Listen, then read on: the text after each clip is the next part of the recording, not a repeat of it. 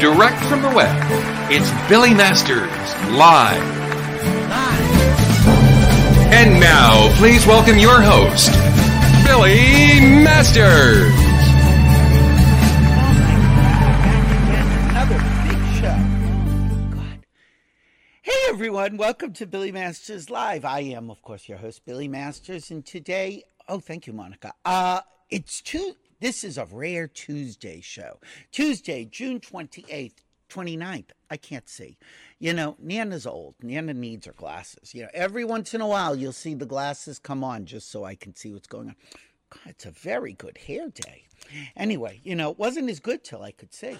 Anyway, it's June 29th, 2021, and we're doing a Rare Tuesday show for a very special reason. I've been talking about doing a show with my friends from The Real World New York, the first season, the best season of The Real World, because they had a special reunion series this past year on MTV. Actually, it started on MTV. This one was on Paramount Plus, which made it really difficult to watch. Can I just say that? So if those of you who didn't watch it, you know, I think Paramount Plus you can add on or pay or something. The first episode was online for free on YouTube.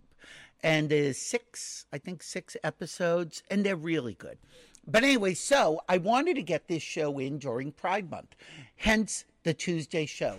Programming note, because I know those of you are going to ask, I think I'm taking 2 weeks off. You know, I'm exhausted. And I'm going to Provincetown this weekend, and, you know, I don't want to rush back and work. So there will still be new columns every week, obviously, on BillyMasters.com. And if you want to watch any of our previous shows, and we are now up to 97 shows. This is the 97th show, and you wonder why I'm tired. So if you go to BillyMasters.com/TV, here's a tip. You can also just go to BillyMasters.tv. But I don't say that because it gets people confused. Anyway, if you go to BillyMasters.com/TV, you'll find it. Or go to our YouTube channel, Billy Masters TV. And you can watch all of the old shows for free.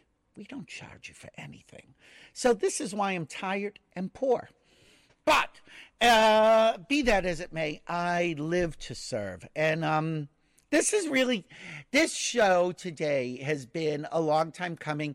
Norman Corby was, you know, I don't want to say the first gay person on television, and not even the first gay person on reality television, but certainly for my generation was a trailblazer in really showing the world a gay man who was just starting to make his way in the world.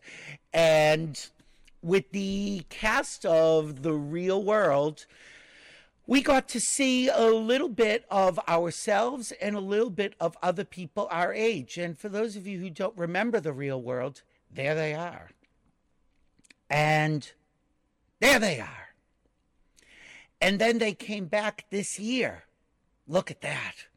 So we have two of the people who are on the show, and both of them kind of icons in the gay community. Norman Corby for being really openly gay and owning his sexuality. And Eric Nies for basically being the one we all want to sleep with. But actually, that's not all he had to offer, although there was an awful lot there to offer. Look, just look. But also really smart, really interesting, and also really great conversations on that show, the old one and the new one, that kind of were precursors for all of us having conversations. So normally I talk to each person individually for like 20 minutes, but I think I really want to talk to them both together. So I'm going to bring them both on. From his home, we have Norman Corby. Hey, Norm. Billy. How are you doing? Where are you? I'm in Ironwood, Michigan, in the Upper Peninsula of Michigan. So that's the UP. All right. Everyone's like, what is that shape? That. Yeah, up there. We will talk about that. And coming to us all the way from Peru, making this show very international, Eric Nies. Hi, Eric. Hi, Billy. Can you Hi, hear Norm. me? Hey, there you are. Hey. Where in Peru are you, Eric? I am in the Sacred Valley in a town called Pisac, about halfway in between Cusco and Machu Picchu. And I know that you're really into healing and getting back to the earth and new age stuff. So what are you down there specifically for? I came down here, was hosting an ayahuasca retreat with a group of about 12 people. And that went on for about 8 weeks. And so we finished that up, and I decided to stay and organize another retreat at the end of July that I opened up to the public for the first time. Cool. And if people want information, is there a website where they can get it? My work is, my personal website is iamericnice.com. But the information for the retreat is on my Instagram and my Facebook page. Okay, cool. We will post it, but just so people know, there's your website so they can get more information there. So, Thank you. And Norman, you're in Michigan, and people who watch The Real World, I think they were really surprised to see how your life has turned around and turned and turned and turned. So since we saw you 28 years ago, you were an artist, mostly a commercial artist, I guess, when you started, or you were working with various media. And when I knew you in LA, you were also still doing that. But things have turned for you. What happened recently? Well, recently, I mean, I do miss Los Angeles, and I do have a lot of my possessions still scattered about there. And I'm very fortunate to have made really good friends that have my stuff, but it's only gonna be so long they're gonna put up with my stuff in their garage.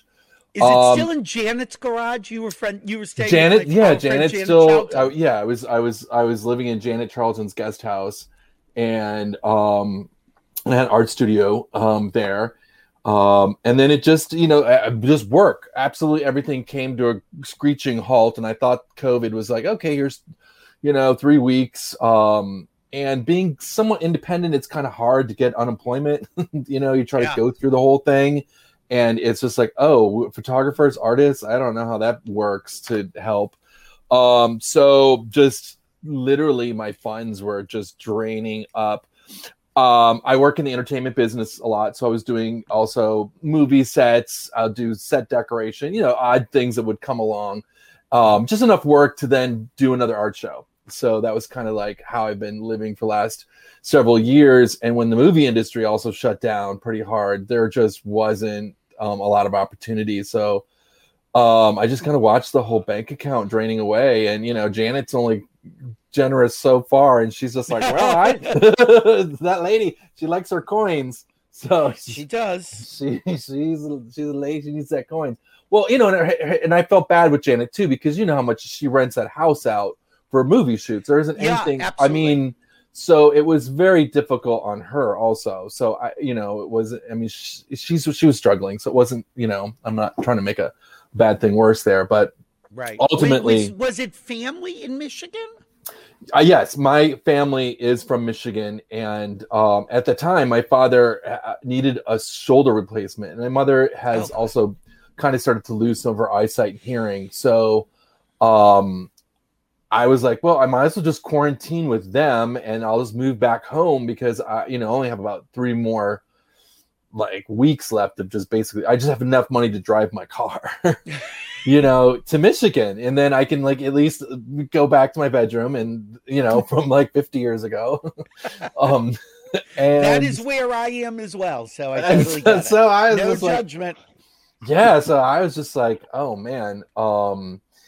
And they just needed help. And my cousins have a small hometown bakery here and some other cousins. And I just started picking up some just work wherever. A lot of people were very uncomfortable working in the pandemic. And my cousins, it was just pretty much family. And it was just takeout. So we just literally, the vaccines weren't there. And so I started picking up just some work and just kind of digging in. And then the snow came. And here I was.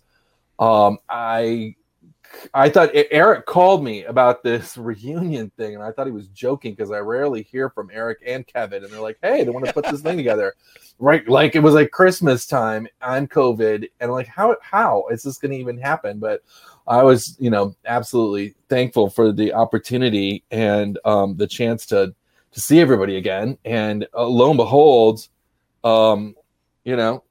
it jump started my painting career. I know it really, How long had it been since you had actually worked as an artist? Had you really put it on the back burner? Well, I did. I was showing work. I don't know if you're familiar with Blackman Cruise. They're so they're over on Highland, and so I've been somewhat successful with them.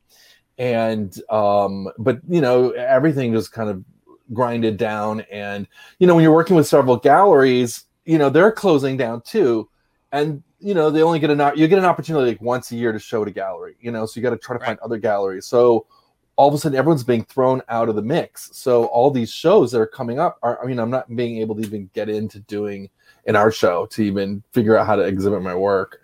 Yeah, everything was backed up for like a year. And so things that I had a friend in New York who was working in who's an art dealer, and his gallery was closed, and he was a high level person, and he's now working on those tourist cruise ships around New York Harbor. Because you need to do what you do. You gotta do. Exactly. Yeah. Eric, now I remember on Real World, you were from, was it New Jersey originally?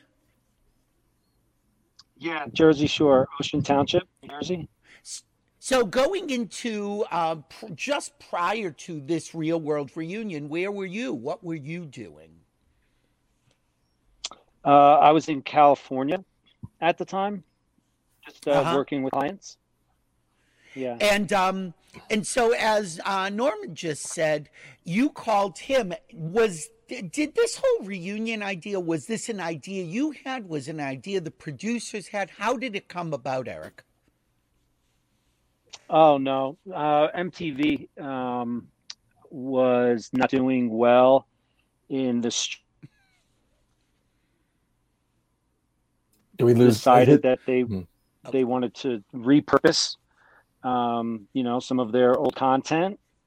And so this was a way for them to kind of get back in the game and be competitors in the streaming world. And also remind people that they were the first, which I think is really important to remember, that you guys were pioneers. Although, wasn't there another season of Real World that had done a homecoming previous to you guys? I'm not aware of one like this. Or they maybe not a full series. Maybe somebody else had just done specials. But Eric, how ironic that, you called Norm to talk about this, and yet, as luck would have it, Eric wasn't really able to participate fully. No, not at all, really. So my understanding virtual from people, participation. Yeah, from people I know who were part of the show, you guys all were quarantined in separate hotels. You had no interaction before the show started. And how long were you supposed to be in quarantine before filming? Was it 2 weeks? It seemed about like 8 days. I could be wrong, but I think it was about 8 days, at least a week or so. And then then all of a sudden they said we have to push it back another day. So I guess Eric tested positive. So they tried to push it back to make sure his test was reading correct. And we're like, oh no, and now we got to be here another day or two. And then like rumors start spreading around. It's like, oh my gosh, Kevin, he just went off to like Jamaica or somewhere. and because it was someone that went out of the country. And we're like, oh, Kevin, he ruined it. So it was a total surprise that it was Eric. Poor Kevin. We're already blaming him before we started. That's all right. We're going to be getting to Kevin. Don't worry about it. Eric, so now what do you remember about the chronology? How did you get the news? I got a phone call. Well, this all kind of, I think, got stirred up, started happening is because and Andy Cohen, Cohen, yeah. they were doing a 30-year special on the history of reality TV. And so Norman, Heather, and Julie and we all got together for that. And then it was a few weeks after that we got the call for this. So it was something that they had been, discussing that they wanted to do, and they wanted to do it really, really fast. They had a deadline to get it done by a certain amount of time. So everything happened really quickly. And now, when you were sequestered in the hotel, did you have any idea that you had COVID at that point? No, I was actually feeling pretty good for the first few days that I was there, and down, like feeling fine. And then I went to sleep one night, and it's very interesting how it happened, because it was really cold in New York. But I like to sleep with the window open. And so this one night I slept with the window open, and I woke up freezing in the middle of the night, like shaking. And so I thought I just got, maybe a fever or something. But it reacted really, really quickly. I started to get all the symptoms of COVID, and I tried to do the best that I could to, knock it out of my body, and started juicing and taking all different types of supplements and herbs. But it came on really strong. And then my fever went up, and I had it for about 2 weeks. The most interesting thing about my experience with COVID was that my temperature was going up to like 102.7. Wow. But then throughout the day, it would drop. And that actually got as low as 96.7. So I was like on the verge of hypothermia, and temperature was going up. Yeah, and I could feel this. It felt like a metal spider from another planet, crawling around in my body, trying to find like a weak spot in my immune system to hurt me. It was very interesting observing it for 2 weeks. Yeah, there were times during the show that you talked about thinking, oh, I think I'm okay now. And they would test you, and everybody in the house would be like, great, this is the day that Eric's coming. And they'd watch the door. It was just so dramatic. And they'd say, who's that at the door? And then commercial. And then all of a sudden they'd open the door, and it was like, somebody with a pizza. I mean, it was just awful. I know. Well, I know. I feel like we're robbed. Somehow, Billy. We're robbed. We need another 3 episodes, Billy. Tell your audience to lobby the Paramount Plus people. We need at least 3 more episodes. Well, there's so much to talk. There's too much to talk about. That's the thing. Now, the original Real World, Norman, was how long? The original season. How long were you living in that house? I think we're just around 3 months, maybe a couple weeks longer than that. It seemed about 3 months. And it got down to what, 10 episodes that first one? It was 13 episodes. 13, okay. Yeah. And this was like 6 episodes over like a week or something. Yeah, I know, we've improved. We can make television fast these days. Yeah, I don't think you have, because I really felt that this one, first off, you're trying to make a show during COVID. Yeah. So really, hi, what are we doing today? Oh, we're sitting around talking. Oh, good. That's fun. I mean, I've seen hostage videos that were more interactive than that. So there wasn't a lot going on. And that's sort of, in a way, Eric, you kind of still seem to be very much organic to the process, because you were on the screen. But it's like this show. While it would be great to have the 3 of us sitting in one room talking, we can make do. Right. But I would think, Eric, you must have felt really robbed of an opportunity.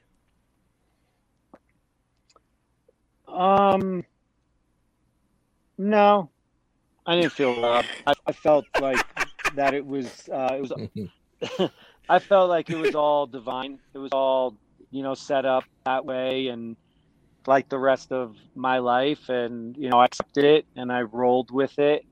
And I think it was very beneficial, for people that watched it that, may be, in fear of COVID. Well, that's true. I think that it really did personalize COVID for a lot of us. Mm-hmm. Yeah, I felt like it was an opportunity for me to approach COVID in a very peaceful, accepting, non-fearful way, and it worked out because I've had a lot of people reach out to me afterwards, about their experience with COVID, and them watching me go through it, that helped them to move through it more peacefully. So I think that it was divine. I mean, I'm in that world of healing and transformation. So I appreciated the opportunity to be able to share that experience with the world or whoever it was that was watching. Norman, has Eric always been this easygoing? I'm saying he's like voted most improved. I mean, he's just it's just a treat and a wonder to listen to all of his journeys, and he's just so great at being able to translate his experiences into a tangible way that you can really grasp them, so that's awesome. And no, it's absolutely refreshing. And I would say, like, to Eric's testimony about, it was meant to be, it was like the real world is like a barometer. That's the great uniqueness of the show, is that, as things are happening in real life, they're also happening on the show, and you have this context, and it gives the viewers a window into things that help them. I mean, back in the day, I was, living my life very open in who I was. And that was something that just was not being expressed at the time. And, and as further casts came along, we had Pedro, and that was an incredible event. And he lived his life, with that incredible, crazy, sad pandemic, and brought people to such great understanding and knowledge and compassion and awareness. And, with Eric, having this COVID experience, it added an incredible layer and dimension. And, so the show is very unique like that, because also the Capitol was stormed. The day that we came in, the Capitol was being stormed, and we were just like, what is happening in this country? So you have these big dynamics that are outside of our own bubble coming into our bubble, and it's great when we have cast members that are able to share that moment with people and benefit people. It certainly is a microcosm of what's going on, and almost a time capsule of the quarantine moment that we all lived through. And as you said, I guess if we look back at the real world with Pedro, for instance, we seem to think that we've come so far, but those of us who are old enough to remember that time, it seems like just yesterday. So it really is interesting to consider that. Do you think, Norman, that Eric being outside at a hotel kind of was also a calming influence for the more combustible moments in the house this season, because he was able to be sort of removed and yet still intricately involved with everybody? I absolutely think so. I mean, there was, he could add a certain pause, because sometimes we would have something happening in the loft, and then Eric would come in and we'd have to stop or catch up. And it gave us just a little bit of a respite to, reflect on what's going on. Who knows? Maybe if Eric was in the loft, it could have been more combustible, because, you've got everybody talking over each other at once. So that was actually kind of nice in a certain way, because we all love chatting. How did you feel about that, Eric, when you saw the tension starting? Because there was a lot of times that they'd go to your hotel room and you'd seem to have a lot of frustration that this was going on, and try to reach out and get people to actually listen rather than react. Was that a difficult situation for you to be in, or is that your role? Yeah, that was very interesting for me, how it all played out, because, for the last 15 years, I've been assisting people, mostly drug addicts, with healing and transforming their lives. So my life is about listening and conversation and understanding why people behave the way that they behave, to help them to understand why they behave the way they behave. Why do they get triggered? What suppressed emotions are being triggered, and why are you responding the way that you are? So, but what's necessary in assisting people in healing in that way is to be able to be eye to eye with them, so I can feel their emotion, they can feel my emotion, and then I can intuitively give them some advice on how to move through these different issues. So not being in the room, if I was in the room, the conversation would have been much different, because Really? I would have focused on the issues of, I don't want to mention names, but why it was difficult You can mention names. for certain people to receive the information that was being shared. So there was triggering that was going on, and there was this emotional reacting that was going on, but there was no greater underlying understanding of why that was happening. There was just like talking on top of each other. So yeah, I believe that it all happened exactly the way that it was supposed to happen. But if I was in the room, I feel that it would have gone in a different direction.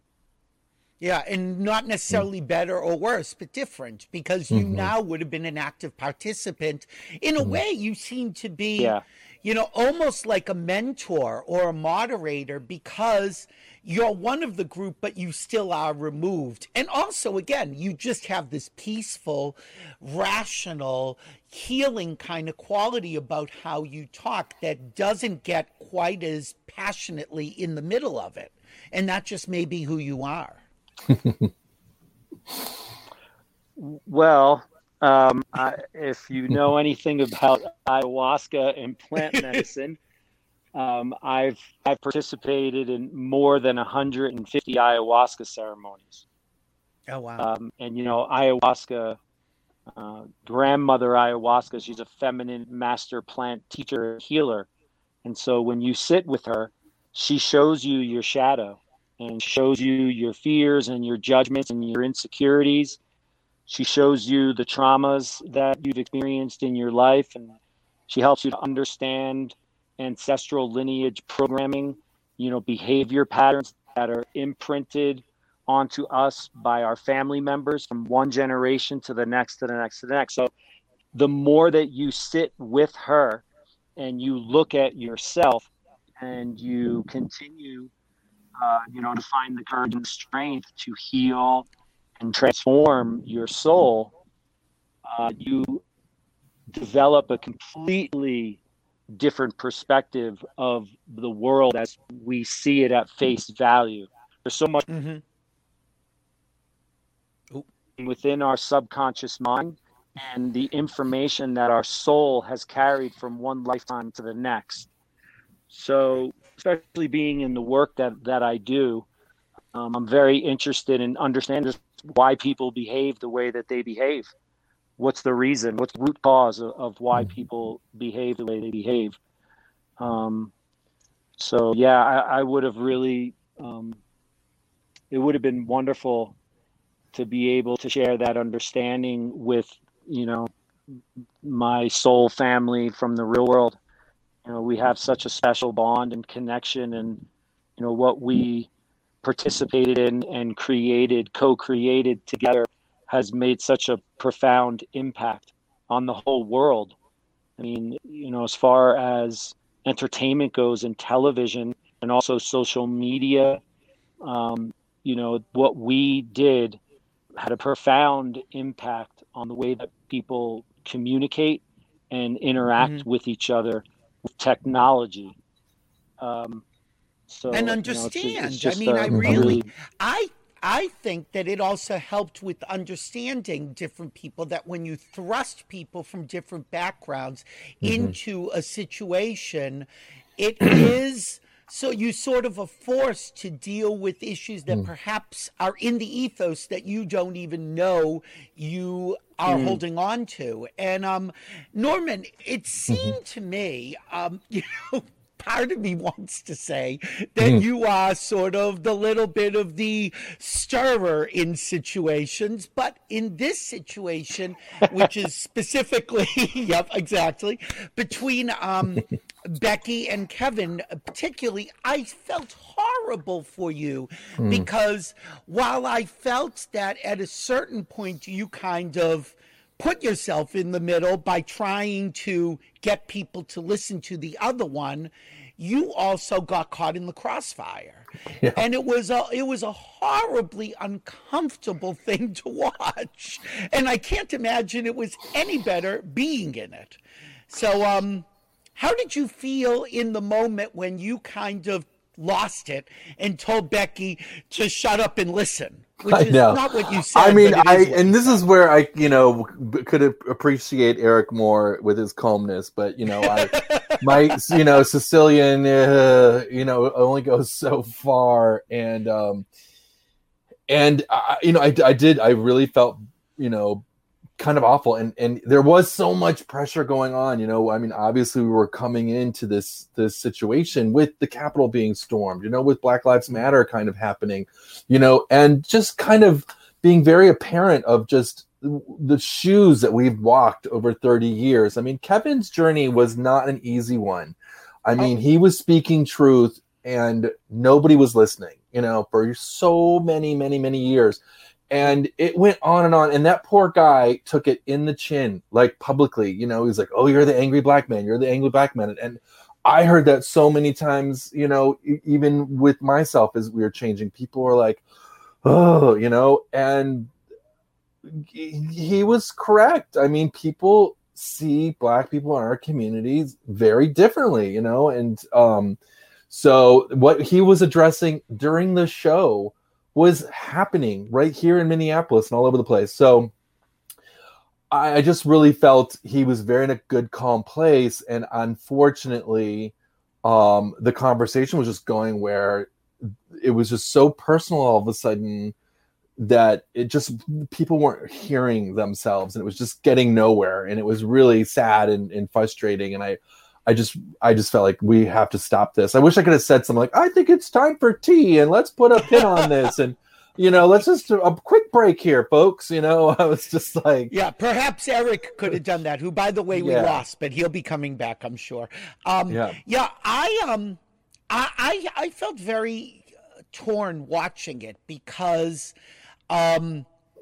I have been, you know, again, you and I are gay men. And so we've been on the side of being marginalized, not like black people, but certainly in a minority. And on the other hand, we're also white. Right. And so I understood what both of them were saying, but of course and I'm also not a woman, and it seemed like there was some mansplaining going on to Becky, which was unfortunate. Right. And I had a situation when at the same time that I was watching The Real World, where the Meghan Markle interview had aired with Oprah. And I have a lot of friends who are black. And I said to them, if I say I don't believe anything Meghan Markle says, does that mean I'm racist? And they said, no, you can have a problem with one person, and it doesn't mean that it's a global thing. And I think it started getting very umbrella, like people were putting Kevin under the umbrella of all black men, and Becky was under the umbrella of all white women. And I'm like, or they're just people, and they can have an opinion about one or the other. And from what I saw, I have to say, I don't think that Kevin is an angry black man. He is, what he's done with his writing and motivational speaking is extraordinary. And I also don't believe that Becky is racist. I think she's privileged like you and I are, but I think she actually has empathy, but sometimes that's not enough in those conversations. Right. I wish it could have been a way to resolve that maybe in the future, but I know that everyone, we feel no ill will against each other. We know what go, we know what this process is, and we know what happens with the editing and then the TV and the whole thing. So it's a big thing. I've always told Becky, if she ever wants to talk or she needs whatever, my phone is always here and available. And, if she needs like distance and space or whatever she needs, and so. Did you feel, Norman, because you were in the house, did you feel that what we saw on the show was reflective of what you actually lived through in the house? Or was it skewed in a certain way with the homecoming? To maybe make us feel that either it was more combustible or Becky was worse or Kevin was worse, or was that how it went? It went on much longer. Like, really? As far as me stepping in, it seemed like there was at least another 20 minutes of that going on. So it seemed wow. I know. So that was like, it was much, in my mind, it was a much longer space. It was going on and going on and going on. And it was like a tennis match that just was not, ending right there. And so, in a sense, it's a little shorter than what was right. being seen.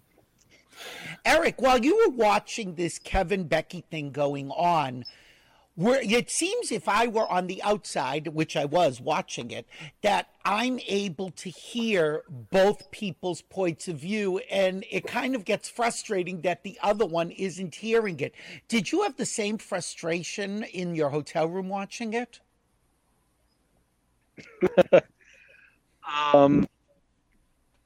No, I wasn't frustrated at all. Like I said, I mean, I have an understanding of why Kevin was responding the way he was, and I have an understanding of why Becky was responding the way she was. So, I didn't feel triggered by it. It wasn't causing any kind of emotion inside of me. I think the only thing that I was feeling is that, like I said before, I wish that I was in the room to be able to have a conversation with them and talk about it. We all have our issues, but nobody on the planet gets a pass on, the issues that we have to deal with within ourselves because of the things that we've experienced in our life. So I have this understanding that we all carry around suppressed emotions from emotional traumatic experiences that have happened to us in our life. And, Kevin's life has been very traumatic, and the same, with Becky. So the question is, how are you processing those emotions, and how are they being projected out into the world?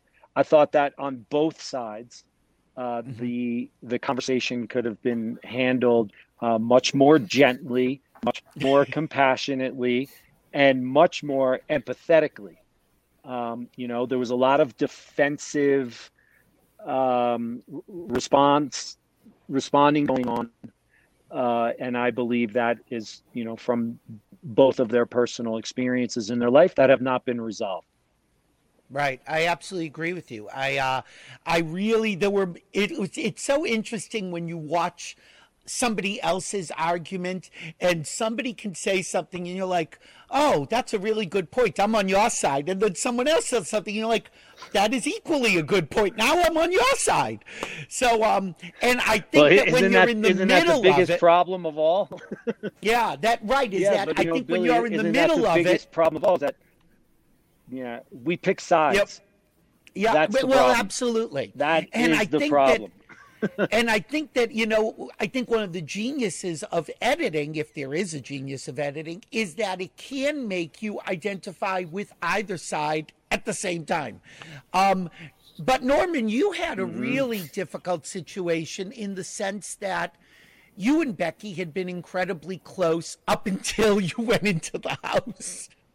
And suddenly you were the one being iced out and really kind of, at least seen by her from how it was projected as the villain. Why weren't you there for me? Why did you turn on me?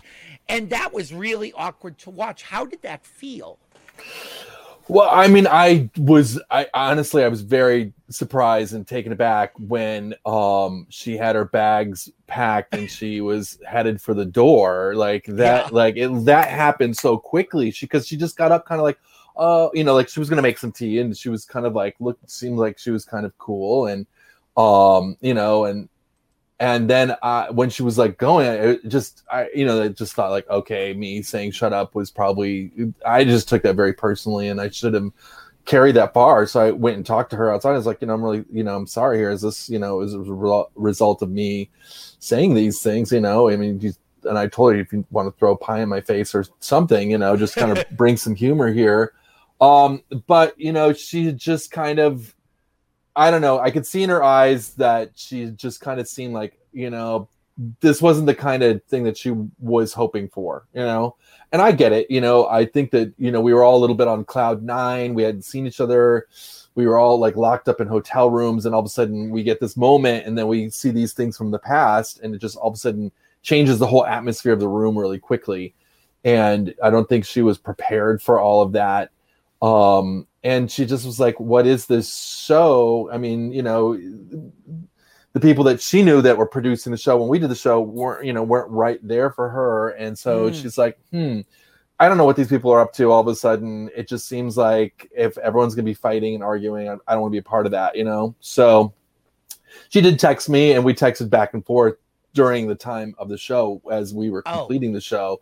And just to check in, and she just was like, look, I'm just not interested in like that reality warfare conflict, constant conflict kind of thing. And it's like, I'm over that. So I respect that. That's totally great. We were hoping she'd come back, and, she just really felt like, she didn't trust the people shooting her. So I get it. Yeah, Eric, it was interesting when she had said something about she thought that she was coming into like some big chill, let's look back at the past and hang out and have a good time, not let's do it again. What did you think that you were going to walk into? I'm sorry. The unknown. The unknown. So you were kind of open for anything. Oh, of course. I mean, this is reality TV. I mean, we created this 30 years ago. Right. So, look, TV and entertainment does not work without entertainment. There has to be some kind of drama, comedy, conflict, action, some conflict. Something has to entertain the viewer. And even the conversations that we had with the producers before, I had a very intense, lengthy conversation with the producers, and I said, you guys need to know that if this is not authentic, and you are not honoring and respecting us, and you're not being completely transparent with how you're going to produce this, you're going to get kickback. You're going to get punch back. You're going to get fight back. And that happened in our first season. They started to manipulate the production to try to get a rise out of us to create more entertainment. And in Becky's defense, they threw a curveball at her. They were not forthright and transparent with that part of the show that they shared, that clip. They and revisit that fight. Let's do it again. Absolutely. There's no question in my mind. They knew exactly what they were doing. Of course they're going to use that clip, because look how prevalent racism and separation and division is right now with Black Lives Matter and all of that's happened in the last 4 years, and that the presidency and everything. And everything that the media uses, the fear, and they just drive it day after day after day to create more separation and division. I mean, if you can't see that, you're not aware that that's actually being created and manipulated, you need to seriously take a good look at yourself, because very clearly. And so, these production companies, they have to sit down at a round table and they have to come up with a plan on how are we going to get the most out of this? How are we going to entertain everybody? And that's where my hesitation has always come in, to come back into that world, because these producers and these people that run these networks, they can't control themselves. They love to be in a position of power and manipulation and control. That's why they're producers, because they're creating and controlling an experience to entertain people, and they are not thinking about the hearts and the nervous system and the inner child and the sensitive beings that we are. It takes somebody with thick skin to play in this game because of that intention that comes from their own personal shortcomings and insecurities and judgments and fears. And it took me many years to understand this and see it. Yeah. It's interesting that you say that, because Norman, you talked about it in the show, of how you kind of, on one hand in the original, that you felt you were being produced, and then you kind of grabbed your narrative and produced yourself. Right. And really decided, how do I want to portray myself, not only as a person, but knowing your place in history as a gay man. So did you go into this series with an agenda in terms of what you wanted to show? I absolutely did. I mean, I think just leading up to it, Eric had mentioned that we were on Andy Cohen's Hollywood special, and which that was a great opportunity for me to just kind of, clarify. I mean, with the millennials, they weren't even born at the time, and they have a certain context of how the world works. And it wasn't just peachy key, wonderful, everybody loves gay people, like we've made, it wasn't the world in which we came from. And I'm sorry, I'm going through like this extreme, weather is coming in. There's like a tornado alert, and literally we're being hit really hard, and there's hail coming down.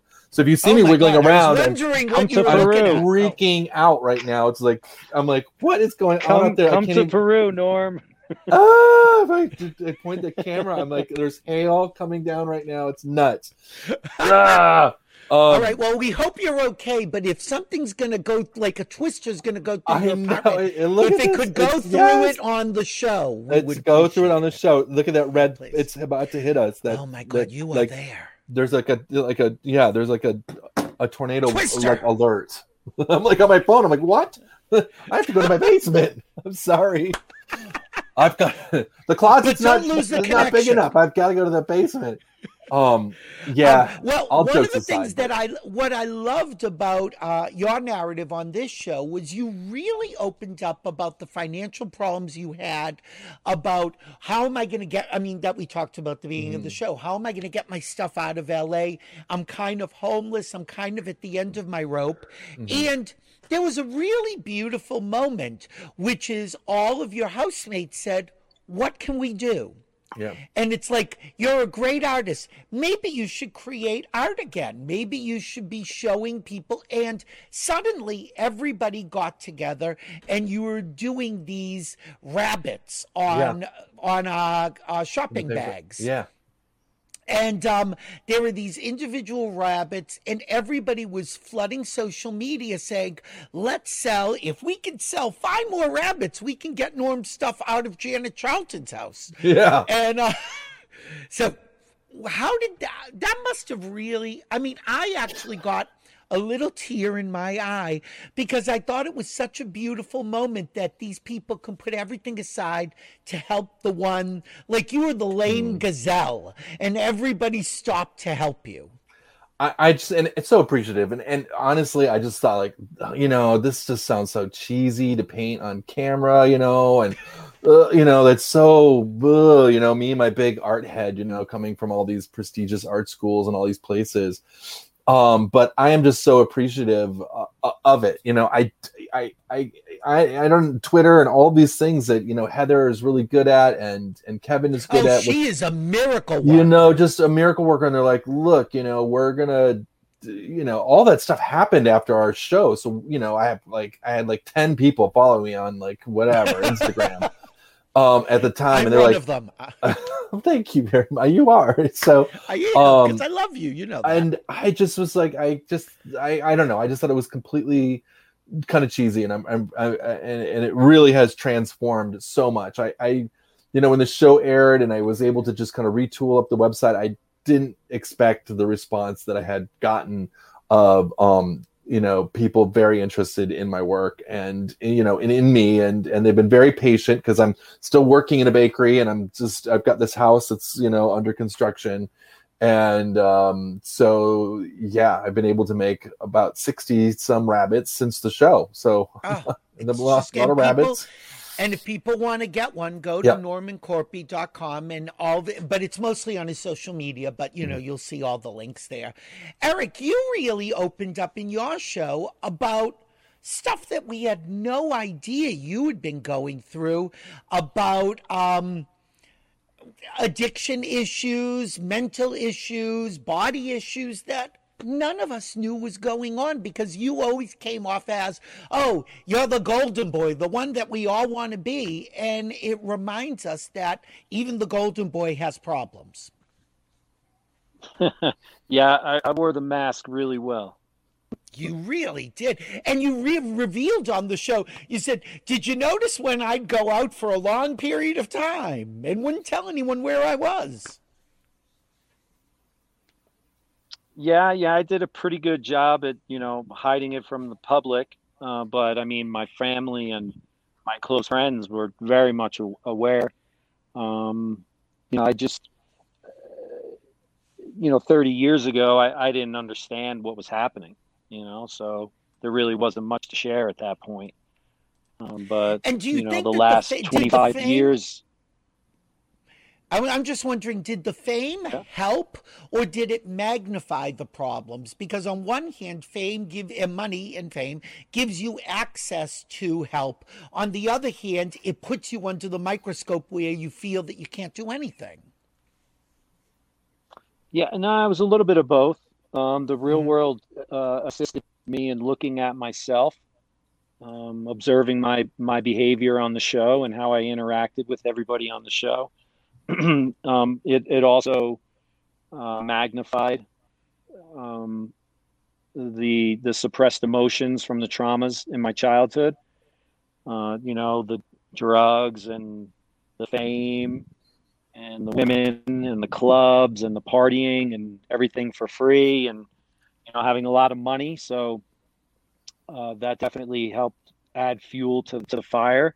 But again, at the same time, very short, not long after The Real World and The Grind was when I met my first teacher. So I was probably 25 years old when I met him, and I lived with him for about 7 years. And he was a very profound 8th generation grandmaster from the Far East, 3 different martial arts and Chinese medicine and meditation, Buddhism and all that. And so he started sharing with me about, who I am and why I'm here, and, my mission on this planet, where I came from. And he did this thing called the vibrational reading, where he could touch your body and read the records of your soul. And so we had spent time together in our past lives and came back together in this life to go through this process together. And he was the one that started the process of me pulling out of those destructive behaviors. And did you take to it immediately? Like, was it like, this is what I need, or did you resist? Because I always think the master comes when the person is ready. Do you know what I mean? Absolutely. Yeah, of course there was resistance, but the training that I was doing with him was so intense. It was like the Karate Kid times 10. So, I was training, with this grandmaster from the Far East. And from the moment I woke up in the morning until the moment that I went to sleep at night, I was training and, doing something, building shelves, moving antiques, trimming bonsai trees, doing thousands of kicks and punches every day. And so, it was incredibly challenging and exhausting. And, I fell off at least 3 or 4 times over 7 years training with him. But they were all life lessons and would catapult me into, what I'm doing now. So yeah, I'm really grateful for all the experiences. My question is, though, something must have happened in your life that you were actually willing to do all that stuff, because you don't just wake up and say, you know what, I'm going to just surrender. Or maybe you do. Maybe I'm wrong. Well, there's a lot of things that happened in my life. There were things that I was avoiding and I wasn't willing to look at. But these were very traumatic experiences that I had. I was, I lost my virginity. I was raped by a woman when I was 12, and my first girlfriend cheated on me. So there was all these things that happened with women very early on in my life where I didn't trust them. And then later on, I would be molested by a man. And so, now I'm super confused and really lost. I've talked a lot about my relationship with my brother and my father and stuff. So, these are all traumas, emotional traumas that I experienced that I didn't understand that I was suppressing in my body. I was holding them down in my body. And so when I met my grandmaster,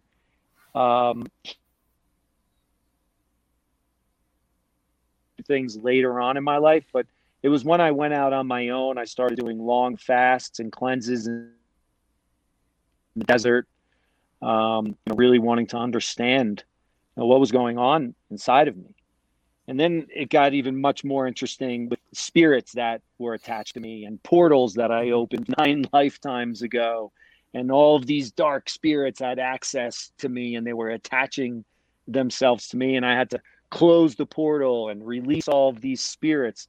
I could go on and on and on.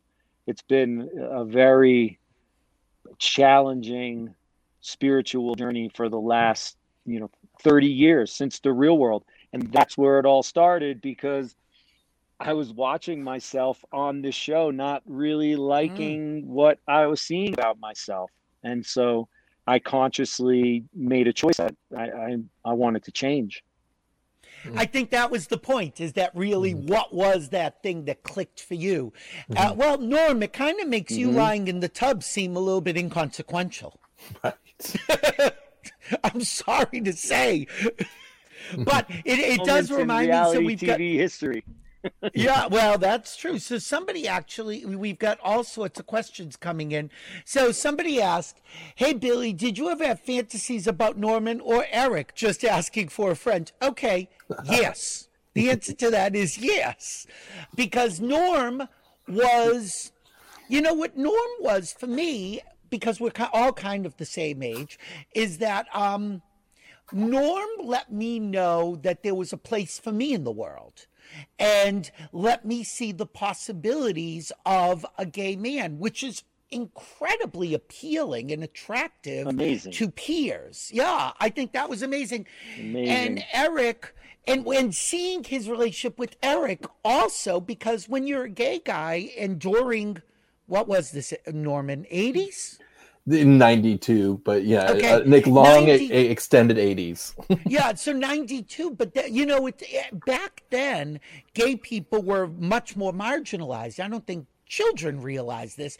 And to see Norman as a typical gay male with Eric, who you might think to look at him was like the big hetero guy you should be afraid of that might beat you up, and to see how beautifully they got along made both of them so gorgeous in terms of people. And yeah, I mean, wanted to sleep with both of them. Sure, I mean, if that's the question. But and Norman, did you kind of look at it that way as well? Were you aware what you were presenting to young gay men around the world? Yes, that was definitely something pretty conscious of me. I'd been part of like almost the beginnings of like ACT UP and a lot of different groups, and we had gone through a really tragic, and we were in the middle of an AIDS epidemic, and our visibility and how people related to us or who would even talk to us. I mean, like GLAAD was like two little folding chairs in a room somewhere. There was no one they'd hang the phone up on them. Like, what are you talking about? Gay people in the media? Click, goodbye. That was that. I mean, there was no access to nothing. And so this was such an incredible opportunity to show people here are these very diverse allies, as they've become, and how they could relate to someone like me. And that being recorded and seen was almost like a vision for people. They're like, look, they could point somewhere and say, look, if those 7 people can all enjoy themselves and be on adventures and appreciate one another and have laughs and their lives are going to go somewhere, then I want to be part of that universe. And I think that was really important. And I was very fortunate and very conscious that that's the kind of train I wanted to drive. I did not want to drive a train of controversy, and I could have easily. I mean, I could have really. Oh, you could have been the bitchy queen. I mean, I could have came right in there and just like, but for people never to have a context for that, like, was not the place. I was trying to think of a bigger audience. Well, we have a question for Eric. Grant has sent it now 3 times. So, Grant, I'm getting to it. Okay, Eric, this is going to you. Now, Nana needs her glasses. Okay, a question for Eric. I see you practice and study holistic health. Do you have any advice or tips for sleep apnea? Any advice would be appreciated. Remember you from your MTV days. Thank you and God bless. Eric, sleep apnea. Yeah, they perhaps want to look at something that maybe when they were a child, where they had an experience while they were sleeping, where they were scared or they didn't feel safe. A trauma. Yeah, absolutely. Yeah. And any issue, any psychological, emotional, and physical issue, in my opinion, based off of my personal experiences, is all related to suppressed emotions from traumas in our life. Unresolved emotional experiences that we have with other people. So they might want to take a look at when they were a child, if there's something that was happening with them when they were a child while they were sleeping. So the reason why they would have sleep apnea is because the soul is trying to inform him, Grant. Yes, his name's Grant. Grant, yes. Yep, Grant. Yeah, Grant. So because you have sleep apnea, because your soul and your inner child is trying to remind you that something happened while you were sleeping when you were a child. It might even come up right now. Like, just by me saying that, it'll create like a vision or a memory or a thought about something that happened. And if you'll know if it's true, if you get emotional, Grant, if you start to get emotional about remembering that experience, then you'll know that that's what your sleep apnea is attached to. Okay. Paul has a question. Paul says, all conversations about minorities speak of them as a group and not as individual souls. We didn't talk about Julie. And, we talk about minorities in terms of gay people, black people, any minorities. Julie came into the show, I thought, the original show, as like the biggest fish out of water and kind of the person that, he probably speaks very poorly of me, that I thought to myself, oh, she's going to be the Southern hick who's going to be prejudiced and who's going to be, saying things that are going to piss people off. And yet you both had very specific relationships with Julie. Eric, you kind of were thrust together immediately. Was it something that you were attracted to each other in terms of as people, or was it that you were like the two people who needed each other? What was it about you and Julie? Well, Julie was her first time in New York City, and she didn't know anybody or anything. And I had been there for years, not many years, but I've been living in New York, I think probably for about 3 years. I knew New York like the back of my hand by that time. And she was like a sister to me. We were living together. We're in the same place. I mean, it's almost like human nature. I cared about her. I wanted her to have an amazing experience in New York, and I wanted to connect with her. So it was just a natural. I just think it was a natural connection. It wasn't anything romantic or anything like that. I just wanted her to feel safe in New York and make sure that she was okay. Norman, you really, it seemed to me in the original show that you kind of waited for her to open up to you, that you really were very sensitive of the fact that she was new to all this and kind of seeing, well, what is her reaction going to be to a gay man? And yet she was very positive. And I don't know, maybe you didn't think like I did, but that kind of surprised me. Yeah, and it comes back to your earlier question about being somewhat conscious and sensitive to like what I was bringing to the table.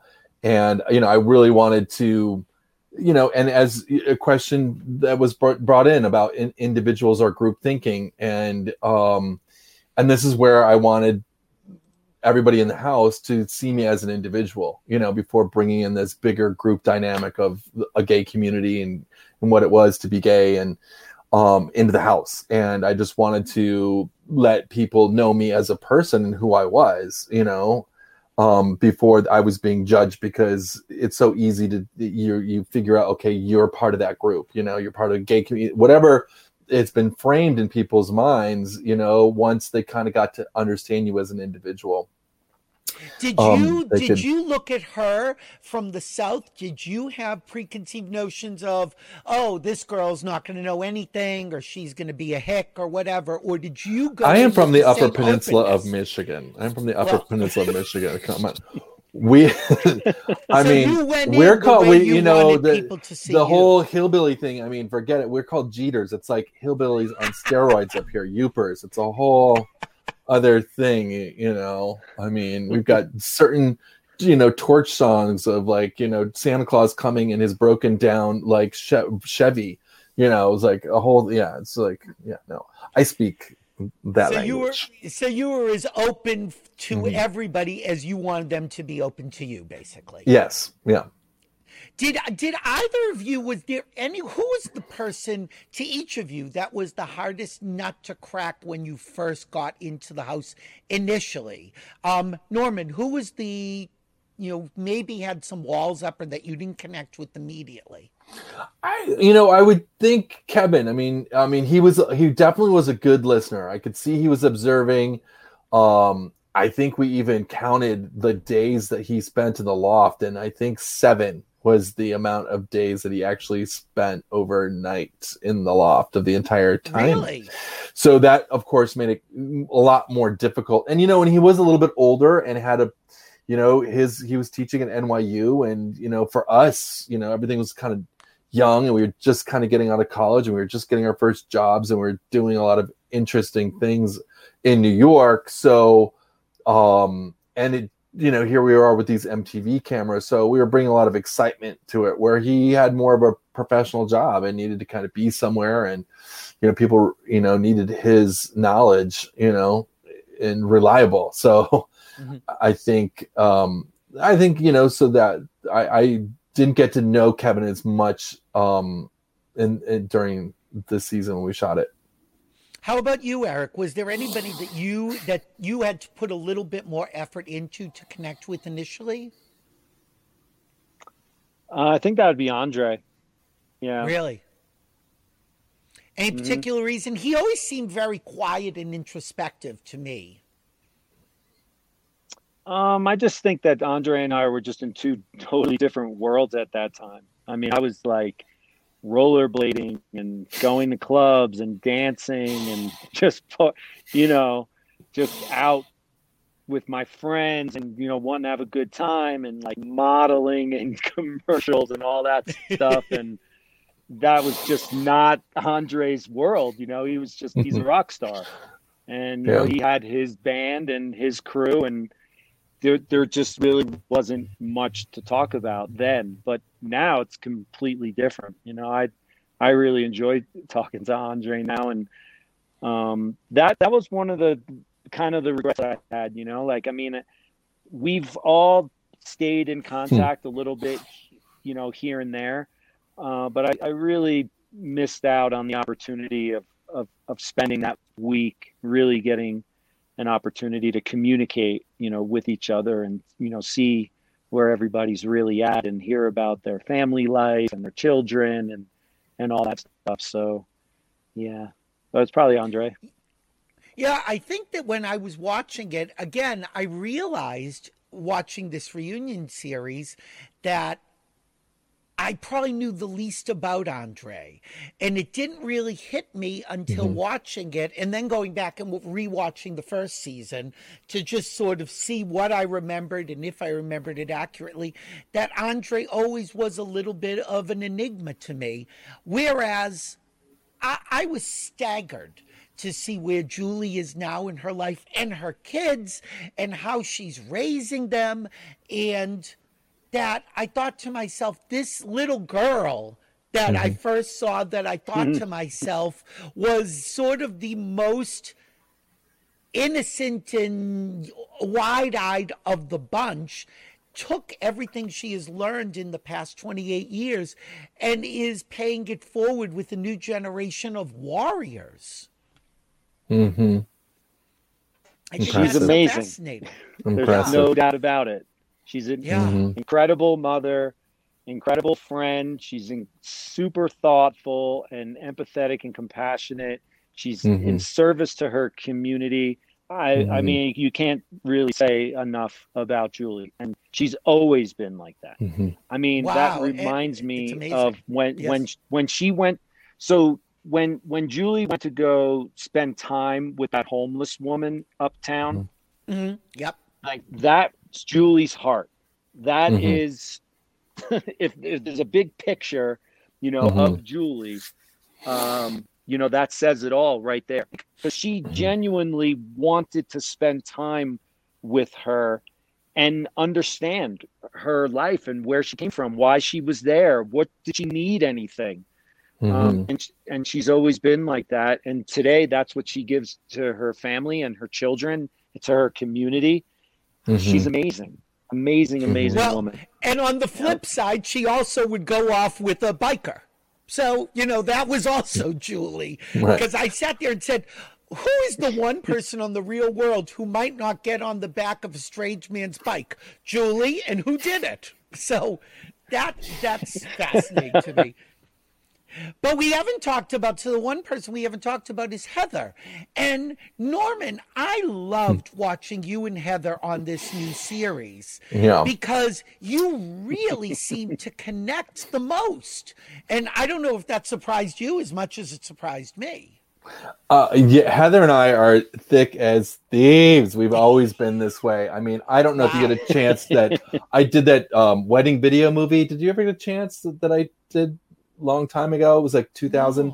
It was like a mockumentary of a gay wedding, and it had all ex real world people, and Heather B is really the star, and I edited it all around her. But we were very close, and I just felt like her talent is limitless. I mean, and this is before she was on her radio that she's on Sirius. And her radio, her podcast, her book. I mean, there's so much talent, just so much talent. Yes. And so I came up with this crazy idea. We brought it up to Sundance, all that good stuff. And Heather was just a knockout star. And I then went after that to try to make another film, a follow-up film with her and all of these rap artists and stuff. And I just was enamored, like how incredibly, incredibly talented she was. And I'm so appreciative that people have found her, because she was a breakthrough person. I mean, people that were like that, I mean, she is very dark black, and she is just like, she's not like a typical person that you would see. You wouldn't normally see people of her body type or anything like this on television. I mean, she really broke that, and everyone loves her. I mean, when you go on the show, when you go to her radio show, and everyone she's such a force, a talent, and she's just also very generous and kind, and she's always doing charities for people, and just funny. Is you'd think you'd be scared, to death from her. It's like, oh my gosh, she's like this gangster rapper coming my way, and you're listening to her albums. I mean, what is happening? And she is just, but we laugh a lot, and which is super great. So we've always been pretty bonded. She's always I know I love the gays. She's always like, take me out with the gays. And even with the show, a lot of the stuff that you wouldn't see, I mean, I would take, I'm very close friends with like RuPaul and Lady Bunny and Linda Simpson, a lot of people that ran the Pyramid. And that's pretty much was my like second home. And a lot of that stuff never made it on the show. We did go film there, and they did come to my birthday party, and they, but like drag queens on television back then were a big no-no. It was bad enough I was showing up. So, and so you really didn't get to see the caliber of my friends, but Heather was front and center every time that we would go any of these places, and loved them up, just loved them all up. She said, "No, I just love the gays. I love them." I loved watching this series, Eric, because whenever you came on the screen, Heather seems to be as nurturing as you are. She was always, how are you doing? What are you doing? How are you feeling? Do this, do that. She really seems to be very much like a mother hen, which is kind of how you are. Yeah, she's my mama bear, and I'm her boo. Was that something you both had in common the first time around, or have you grown into those roles? Yeah, we always had this kind of playful banter with each other. I love Heather, and I was attracted to her spirit from the moment I walked in the loft, and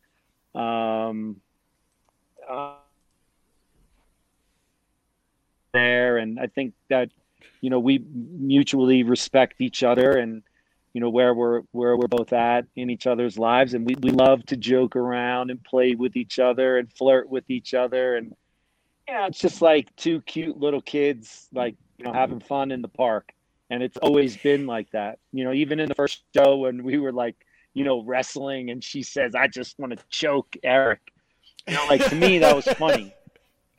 Because I get it, I get it.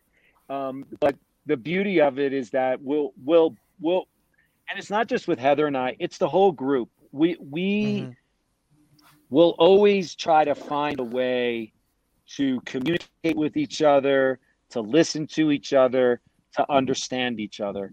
And I think that we all understand the potential inspiration and impact that we can have on other people, having this platform. So I think we all take it very seriously, and we do our best to take responsibility and be good people.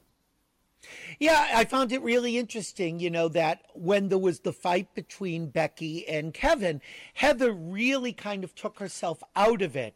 And like, I'm not going to be the angry black woman. I'm not going to be the woman. I'm not going to be part of this. And I'm just going to step back, and you all do what you're going to do. I'm cutting up vegetables and listen. She's good. She's good at listening. I mean, that's... Isn't that what we all need? I mean, the last thing that we want is like unsolicited advice from people projecting, their own issues onto each other. We really need a strong community of listeners. Just let's listen to what people are feeling. It's because it's so difficult for a lot of people to be vulnerable and share. And then, once you break through the fear, and that self-judgment of being vulnerable and sharing, then you're like sitting across from somebody that just wants to like give you advice, like try to fix you, when really the person's just asking for you to listen. I just need somebody to listen to what I'm feeling. And Heather's really good at that.